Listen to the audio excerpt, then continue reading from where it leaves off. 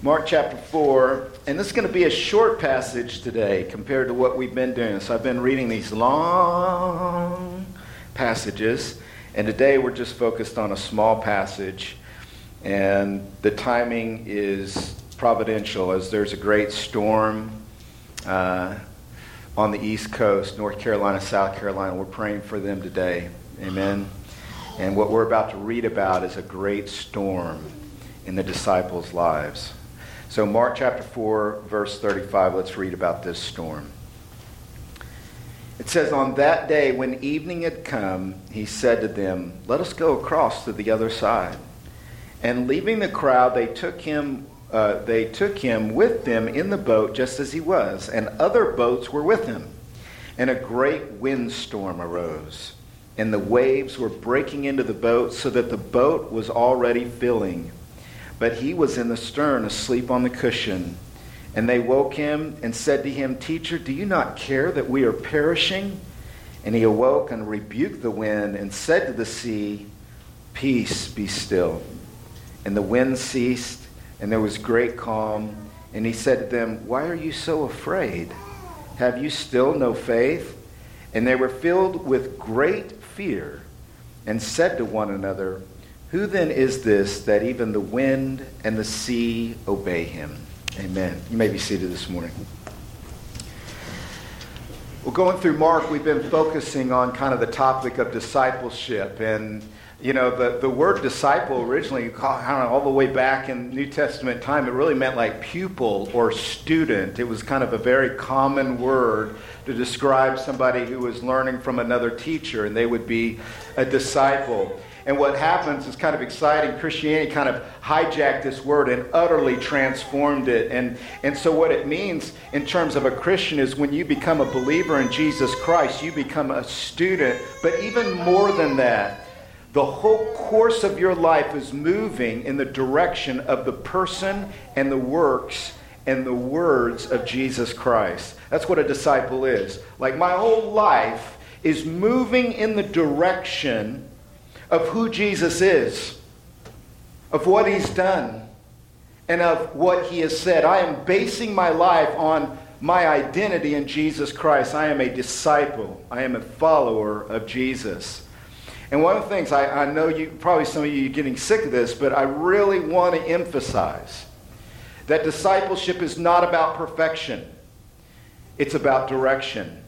That this side of heaven, that we will never perfect our discipleship, but God always gives us one more step of growth, one more step closer to Jesus, one more step closer to the words of Jesus, one more step closer to walking in a gospel worldview of his death, burial, and resurrection. And so that's discipleship. Now today, we cannot be a disciple of Jesus Christ in this world until we learn to deal with adversity and suffering and storms in our life.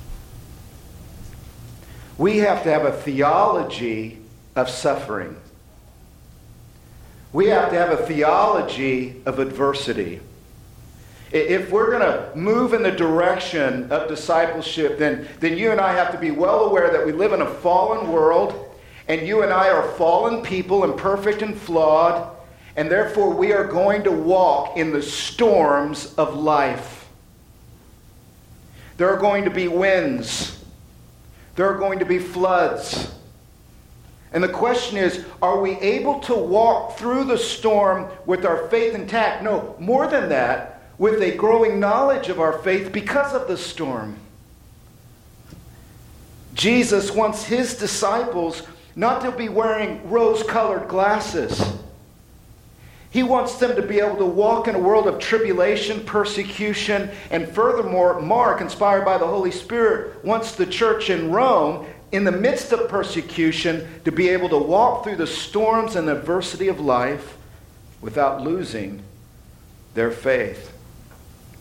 Today, I really want to just stop and just say, man, we are really praying for those who are going through the hurricane. I mean, a terrible thing. And it's good for us as a church just to say, Lord, bless them, keep people safe, limit casualties, restore those communities quickly. And may the church in those areas really come to, and the churches around there and churches around the country really come to help these people going through this storm. But I did some research this week, and one of the things I found out is that most Americans, they fear tornadoes and they fear earthquakes more than hurricanes.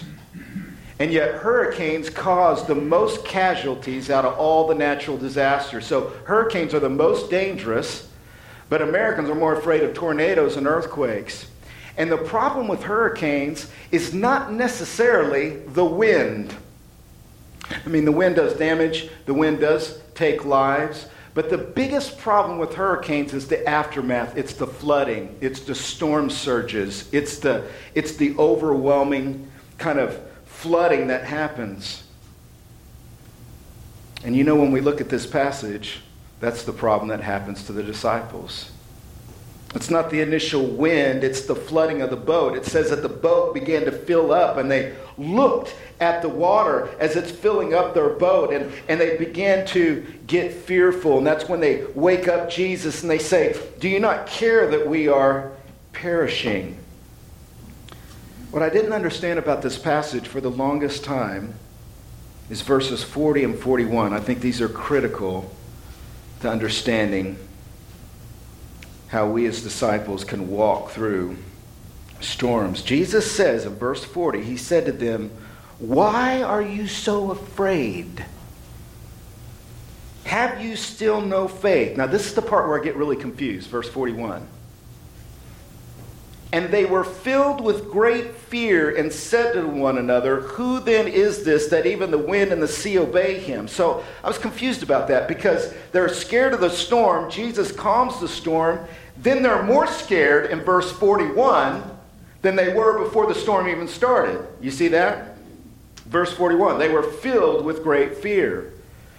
And I thought, that's really interesting because Jesus says, "Why are you so afraid?" And then they get more fearful. But then I did a word study, and my word study revealed this, that there's two different words being used in verses 40 and 41.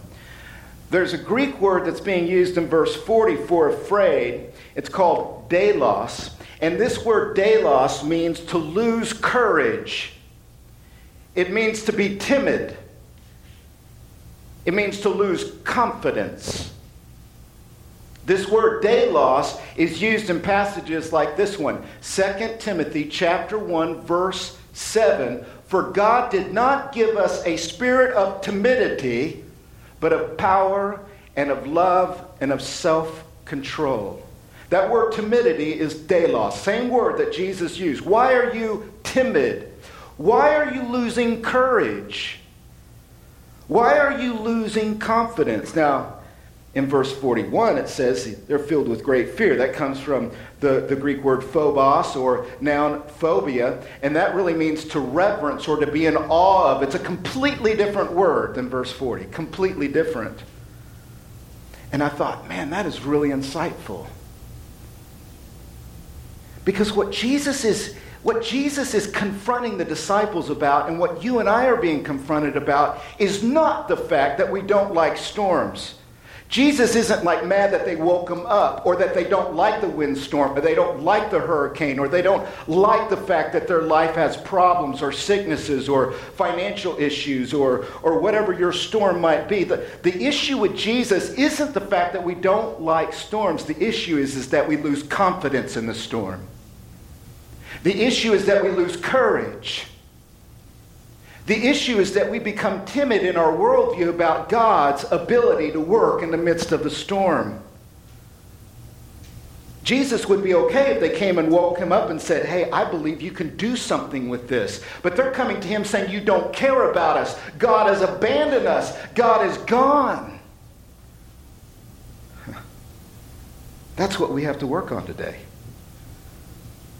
We're not working on trying to get happy about the storm.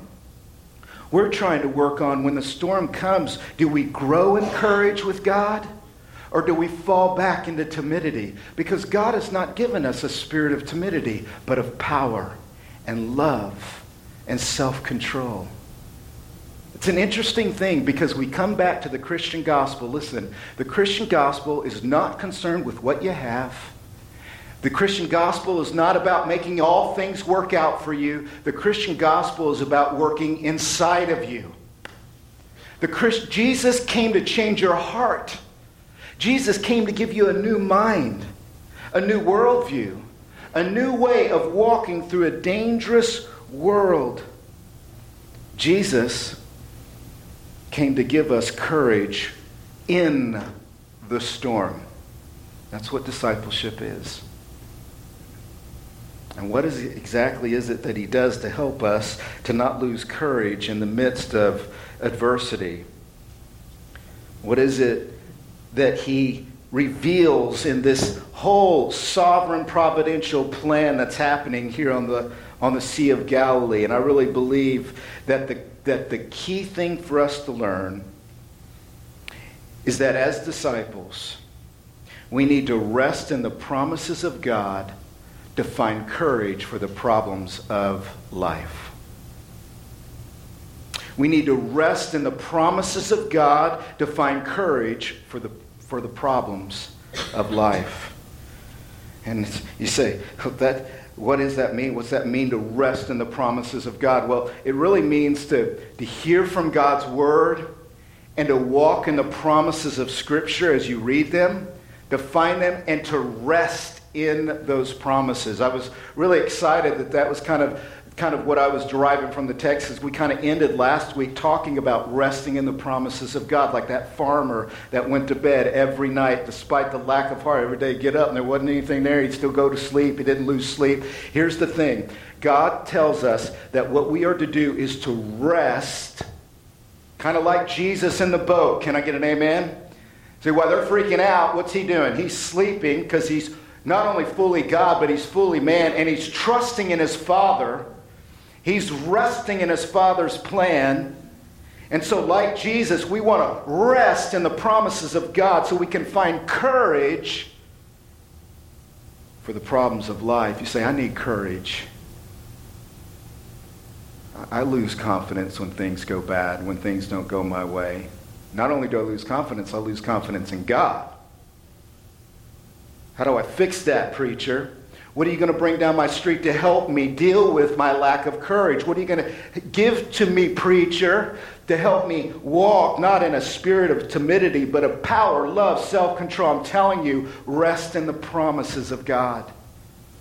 Hear the promises of God. Believe the promises of God. Accept the promises of God and rest in them. Now, if you do that, you say, oh, that's good. That's good preaching. I'm going to do that. I'm going to do that this week. I'm going to do that next month. I'm going to do that for the rest of the year. I'm going to make it my New Year's resolution going into 2019. This is what I'm going to do. Here's what you're going to find as you begin to go through Scripture. You're going to find that the promises of God fall into a few categories that are represented in this storm. You're going to find out that all of the promises of God, especially dealing with the storms and adversity of your life, are going to tell you the same things over and over again from Genesis to Revelation. And what are those promises going to tell you? 3 things I'm going to alliterate for the second week in a row. If I do it next week, fire me. Can I get an amen? I'm serious. This is becoming a problem. It's kind of a preacher's tick. We start getting in this rhythm of alliterating everything, and it can get bad. So this has got to be the last week. Can I get an amen? All P words. Hallelujah. Praise God. But here's the thing. When you start finding promises that deal with your storms, they're going to tell you 3 things. First of all, they're going to tell you that God has power over the storm. And you and I have to stop long enough, even in the greatest pain of our life. And I know it's hard. And there might be somebody here, this sounds totally insensitive. And if I were pastoring you in my office, or if we were just sitting down talking, I wouldn't be as bold. I might be a little bit more sensitive. But as a preacher and a proclaimer, here's what we got to say at church. God has power over the storm. God is sovereign over the storm. And when you and I are surprised, God is not. Now, one of the most sudden, surprising things that can happen to you on the Sea of Galilee is a storm. It's famous. It's famous all over the world. It's famous for how quickly a wind can come and bring about a storm out of nowhere. And these guys were totally surprised. There was no meteorologist that told them it was coming. There was no news 24 hours telling them it was coming. They couldn't pencil it in. In fact, there was no awareness or even signs of a storm. We know that because in verse 36 it says, and other boats were with him. So Jesus gets in a boat. They start rowing. Maybe it wasn't like that. Sales. Anyways, they get in the boat and everybody's like, he's getting into the boat. And they all get in their boats and they start following him. Why? Because nobody saw the storm coming. And those are the worst storms, are they not? Those are the worst adversities. The ones you don't see coming. And it sweeps up on you like this random, arbitrary, meaningless, by luck, by bad chance, this kind of random, meaningless thing. It's what makes people nihilist, man. I mean, it suddenly feels like life is meaningless. It's just random. And one guy gets dropped down and I don't, or I get dropped and the other guy makes it through. I mean, life seems random and sudden. And here's what Scripture says: God's in control. God's not surprised. God's not surprised. I can remember hearing on Thanksgiving Day that my brother had died. It was like this surge. It wasn't just wind. It was a flood. And the waters were rising right there in my living room. I physically dropped to the ground. I was shocked. And it was like the Holy Spirit just quietly, God's not surprised. God's not surprised. You're like, well, that doesn't make me feel better. Well, you know what? Here's the deal.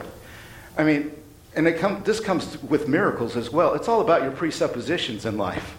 You know, it's about the foundation of what you believe. Because if you don't believe there's a God, or you don't believe God's in control, well, obviously you're not going to believe in a miracle like this. You're not going to believe that Jesus came and stopped the storm and has control over weather patterns and that all this is happening. So you're already in a place of kind of being back from faith. Because if you don't believe and have a presupposition of a sovereign God, then everything is going to be random. And yet if God's working in your life, He's showing you that He is in control. That He does do miracles. That He can become a human being. That He can come save us. That He can be born of a virgin. That He can be filled with the Holy Spirit. That He can die, be buried, and defeat death. And the moment your presupposition becomes of this holy, sovereign God who is also good, then suddenly it becomes like a comforting thing. Even if it doesn't take away the pain, it becomes a comforting ballast in our life, an anchor in the storm, because we say, God is in control. And I might not like what He's doing, but I know He is good, and He is not surprised. In fact, this storm is a part of His design. This is His will. This is His will. He didn't just see it coming. He ordained it. There's some great passages that talk about the sovereign power of God over life. You know, you get, there's one passage in Psalm 107 that I thought of all week as I was studying this passage. Psalm 107, verse 23. The psalmist says, some went down to the sea in ships doing business on the great waters. They saw the deeds of the Lord, His wondrous works in the deep, for He commanded and raised a stormy wind, which lifted up the waves of the sea. They mounted up to the heaven. They went down to the depths. Their courage melted away in their evil plight. They reeled and staggered like drunken men and were at their wits' end. Then they cried to the Lord in their trouble, and He delivered them from their distress. He made the storm be still, and the waves of the sea were hushed. Then they were glad that the waters were quiet, and He brought them to their desired haven. Let them thank the Lord for His steadfast love, for His wondrous works to the children of men. Let them extol him in the congregation of the people and praise him in the assembly of the elders, the very thing we're doing right now. Let us praise this God, not only over the storm, of the storm, of it. Proverbs 30 verse 40 says, "Who has ascended to heaven and come down? Who has gathered the wind in his fist? Who has wrapped up the waters in a garment? Who has established all the ends of the earth? What is his name? What is his son's name? Surely you know." We certainly do know. His name is Jesus. God is sovereign. God had a design. God is powerful over this storm. And part of finding courage as disciples is resting in these promises. They're everywhere. They're everywhere. God is working all things. Everybody say all things. All things out. Not some things, not just the good things, but all things. God is powerful. You stand on that promise. You say, you know what? I hate this storm. I'm surprised by this storm. I didn't have it penciled in, and I didn't have a budget for this storm. Can I get a hallelujah? Well, yeah, I didn't mean to make you anyways. But here's the thing. The moment I stop and say, God's powerful over it, that gives me courage. I might still be crying. I might still hate it, but I will find courage. I will not lose confidence. In fact, I will grow in confidence. My God is powerful over all this, and God is powerful in this. God is in control of the storm. So important. You know, practically it leads to one of the most important human decisions that we make in life, especially in this world, and that is the decision of acceptance. That's the most powerful. It is the most simple thing we do is to accept. I accept what is. And yet it's the most difficult step to take in our life. But when you begin to walk in the promises that God is powerful and sovereign, you begin to accept what is. You stop asking about what if this wasn't happening? What if this never would have happened? What if they wouldn't have ever said that? What if they would have never done that? We move from the what if to the what now. Okay, God, you're in control. What do I do now? If you're in control and this storm is by your plan and design, what do you want me to do now? How do I move forward? I'm going to stop looking back. I'm going to start looking ahead because my God is the power over the storm and in the storm. That's what the promises of God will tell you.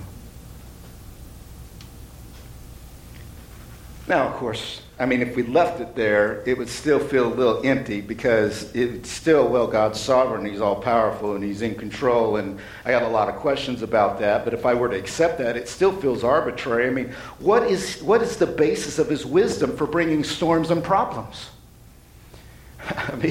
If this God is bringing and allowing and even ordaining storms in my life, what in the world could possibly be the foundation of his wisdom for that? And that moves us to the second point. Now listen, all promises are going to tell you this about storms. They're all going to tell you that God has a plan for your growth in the storm. There's a plan. And the plan is for your growth in the storm. God brought these disciples through this most terrifying storm where the flood is coming and the boat's being filled up and they're freaking out. They're losing all courage. They're becoming cowards. God allowed this so that Jesus could give them a lesson. He had a plan for their growth. He had a plan for their growth. The plan was so that Jesus could say, "Why are you so afraid? Have you still," I love the fact he says, "have you still have no faith?" You've just seen a withered hand healed. You've seen paralyzed people walk. You've seen demons get kicked out. You've seen all these things happen, and a storm comes up and a little bit of flooding, and you suddenly lose courage, and then you say, "I don't care about you, that I have no concern for you, that like I don't like you, that God doesn't like you." And there was a plan. God's plan for you and I as we go through our storms and adversity is for our growth. Man, maybe it's me. I don't know. Maybe I'm disqualified. But I don't grow much when things are going well. How about you? I tend to take credit for things when they go good. And then I go running to God and complaining to God when things go bad. Storms, what I hate about storms is that they reveal. Whatever's on the inside of my heart, whatever's in my head that I'm able to conceal in good times, it's the storms that bring out the real story. If there's anger, and then also good things come out of me as well that I didn't know I had. I didn't know I had some of these gifts because a storm comes and it squeezes out of me the real story, the real faith, the real belief. The storm starts revealing things, and frankly, I don't want to see myself as I really am. I like the fake me. How about you? Right? And you know what God's plan is? God wants you to know exactly where you're at, not because he's pushing you down, but because he has a plan to help you get up, to help you to grow, to help you to go higher places. And God does not exist to indulge us, but to enlarge us. God does not exist to entertain us, but to transform us, to enlighten us.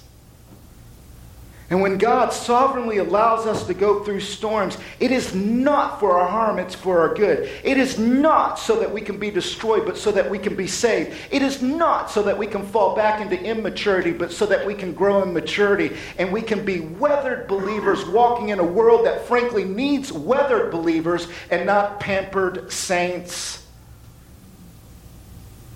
This world does not need pampered people. This world needs weathered people, stormed people, people who have lines on their faces because they've gone through some stuff and they've seen God on the other side, and they can minister to this world, and they can be light in darkness, and they can go into a fallen world where everybody says, how can God do all this? And say, I don't understand everything, but my God came into this world, took the storm of the cross, defeated death, and he's worked in my life and he's brought healing, and I want to comfort you. God's got a plan.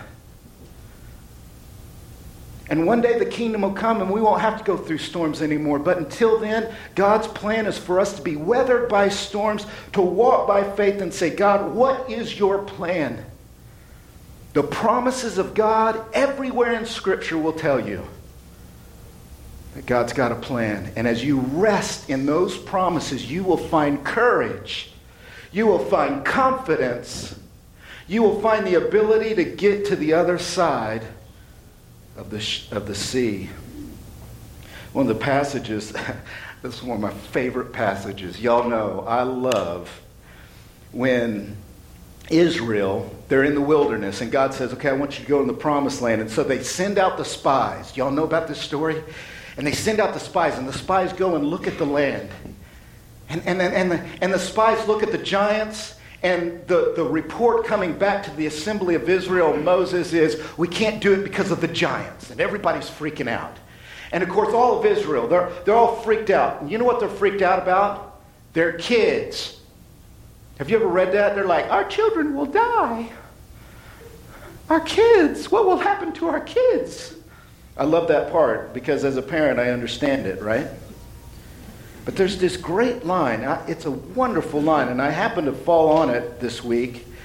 And it comes from Numbers chapter 14, and it's Caleb's response. And Joshua and Caleb are like, no, man, what are you doing? Be strong and courageous. We can face these giants. We can face this thing because our God is bigger. And they start preaching, right?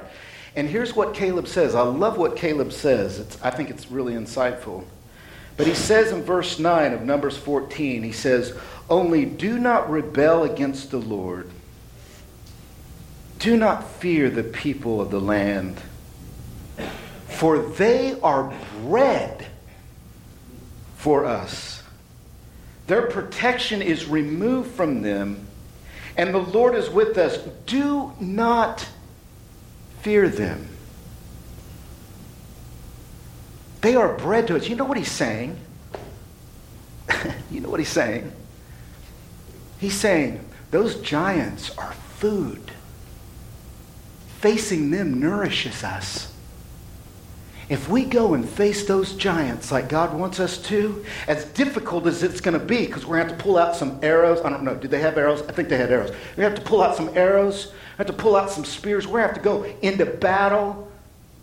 There's going to be mud and blood and all kinds of difficult things are going to happen, but they're going to be food for us. And what's going to happen is we're going to learn something more about God. We're going to grow and be nourished on this plan of adversity. If you and I can face the giants and the adversity and the storms with faith and courage in God, the plan is for our growth, our enlargement.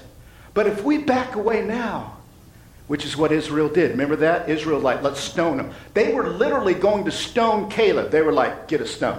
He wants our kids to die. So they were going to get stones, and that's when God showed up, and then there was no stoning that day. Can I get an amen? God kind of said, no, you're not going to stone Caleb today. That's not going to happen. And what happened to the Israelites is they spent 40 years in the wilderness. A whole generation died because they refused. They refused. God's plan is for our growth. In our life,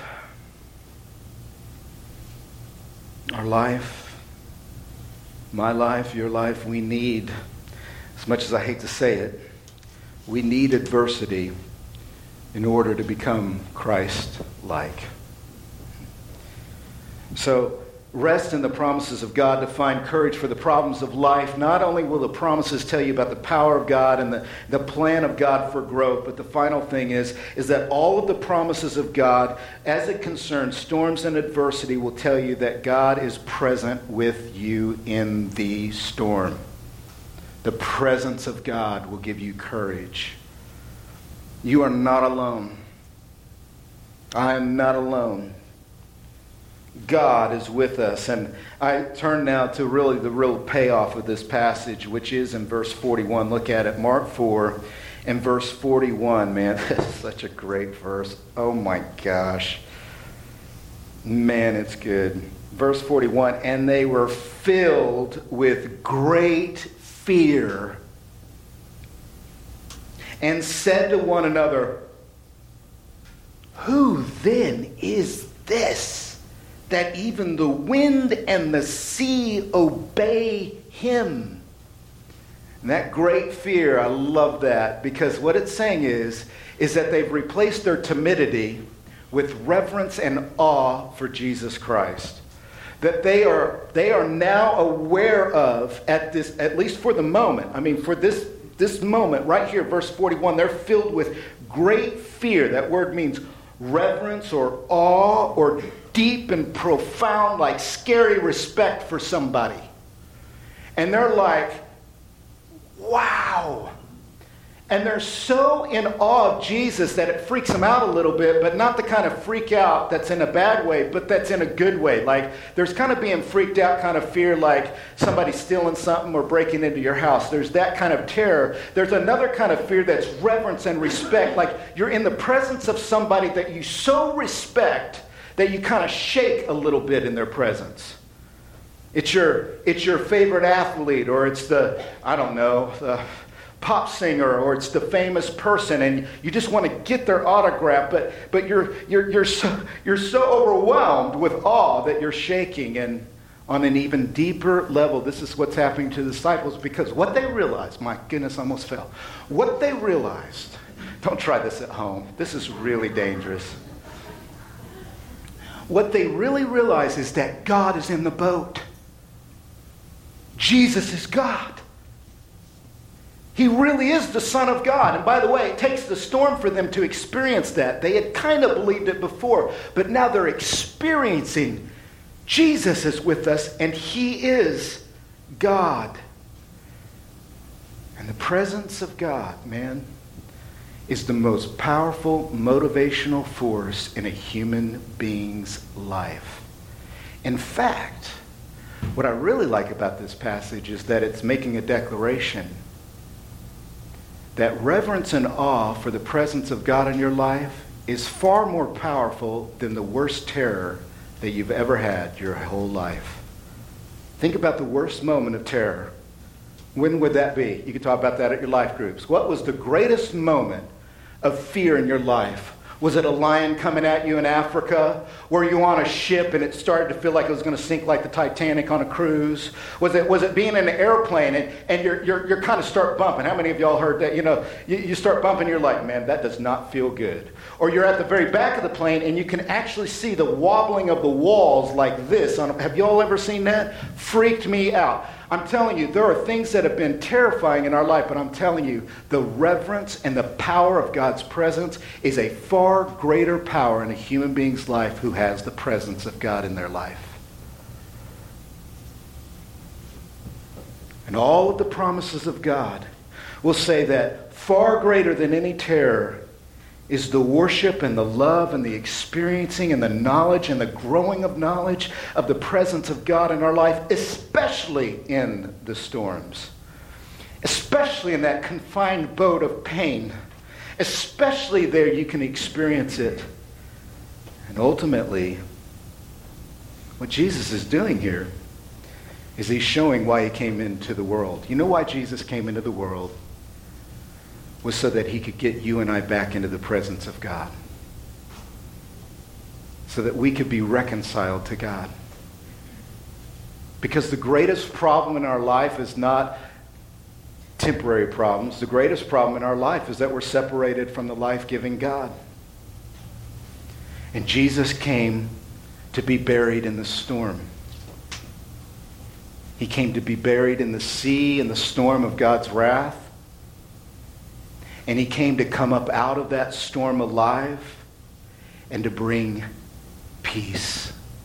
And to say over our soul and our spirit and our mind and our life, you have peace with God. That storm of separation, that storm of coming judgment, that storm of coming wrath, I exist to say, be calm, be quiet. They now have peace with God because I have taken their penalty. Ultimately, this is a picture of the cross before the cross. That boat is the burial of Jesus. That storm is the wrath of God. Jesus standing up and saying, be quiet, and he rebukes the wind, is his resurrection. You see, ultimately, what this is about is practicing, living, receiving, enjoying, relishing, treasuring the presence of God in all circumstances. And when you do that, you will find courage.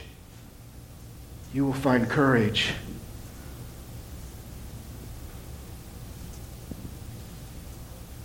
One of the other stories I thought about this week was the story of Jonah.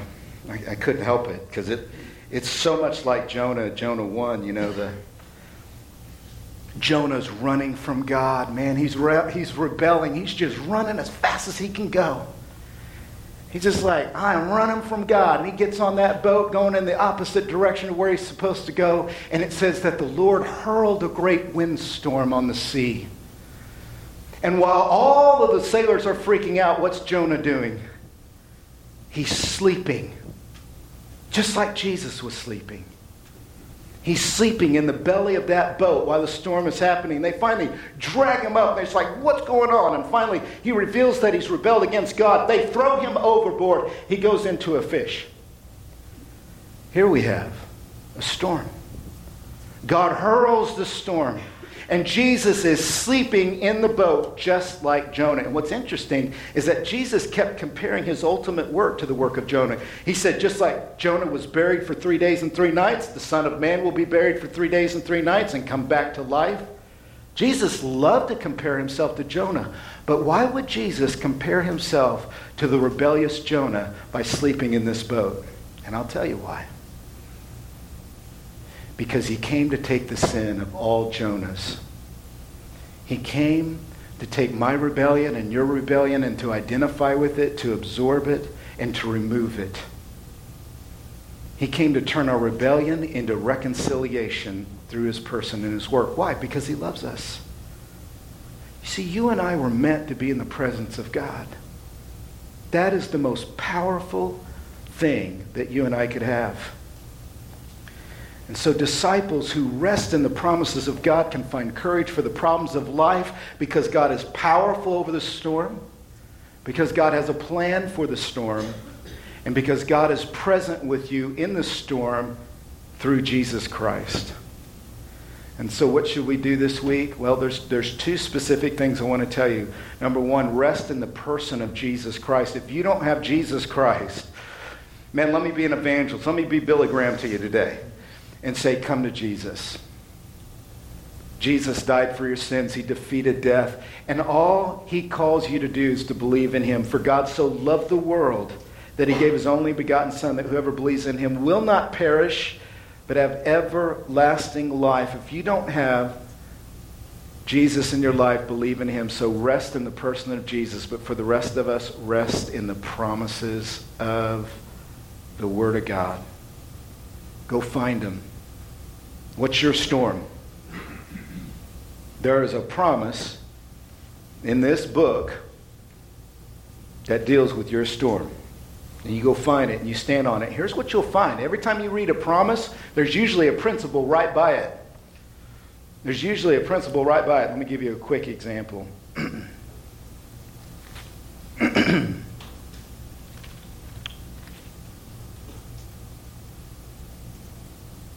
Philippians chapter 4 is a great promise. Verse 6, do not be anxious about anything, but in everything by prayer and supplication with thanksgiving, let your requests be made known to God, and the peace of God, which surpasses all understanding, will guard your hearts and your minds in Christ Jesus. There's the promise that the peace of God, which passes all understanding, will guard your heart and your mind. Will make sure you don't lose courage or confidence, but the principle is pray about your anxieties. Make supplication. Give your anxieties to God. Have a conversation with God. Even if it's an angry conversation, talk to him about it. That's what David did in the book of Psalms. I was reading last night in Psalm 31, verse 5, where David says, the course of my life is in your power. The course of my life is in your power. That's Psalm 31 and verse 5. Rest in those promises. Disciples who rest in the promises of God find courage for the problems of life. God is powerful, he's got a plan, and he's present. And God's vision for our life, and this is the vision of the kingdom, God's vision is not smooth sailing. His vision is a safe landing. His vision is not that this world's going to always go our way, but his vision is he's going to bring his kingdom our way and prepare it for us. He will get you home. He will get you to the other side as we rest in his promises. Let's pray.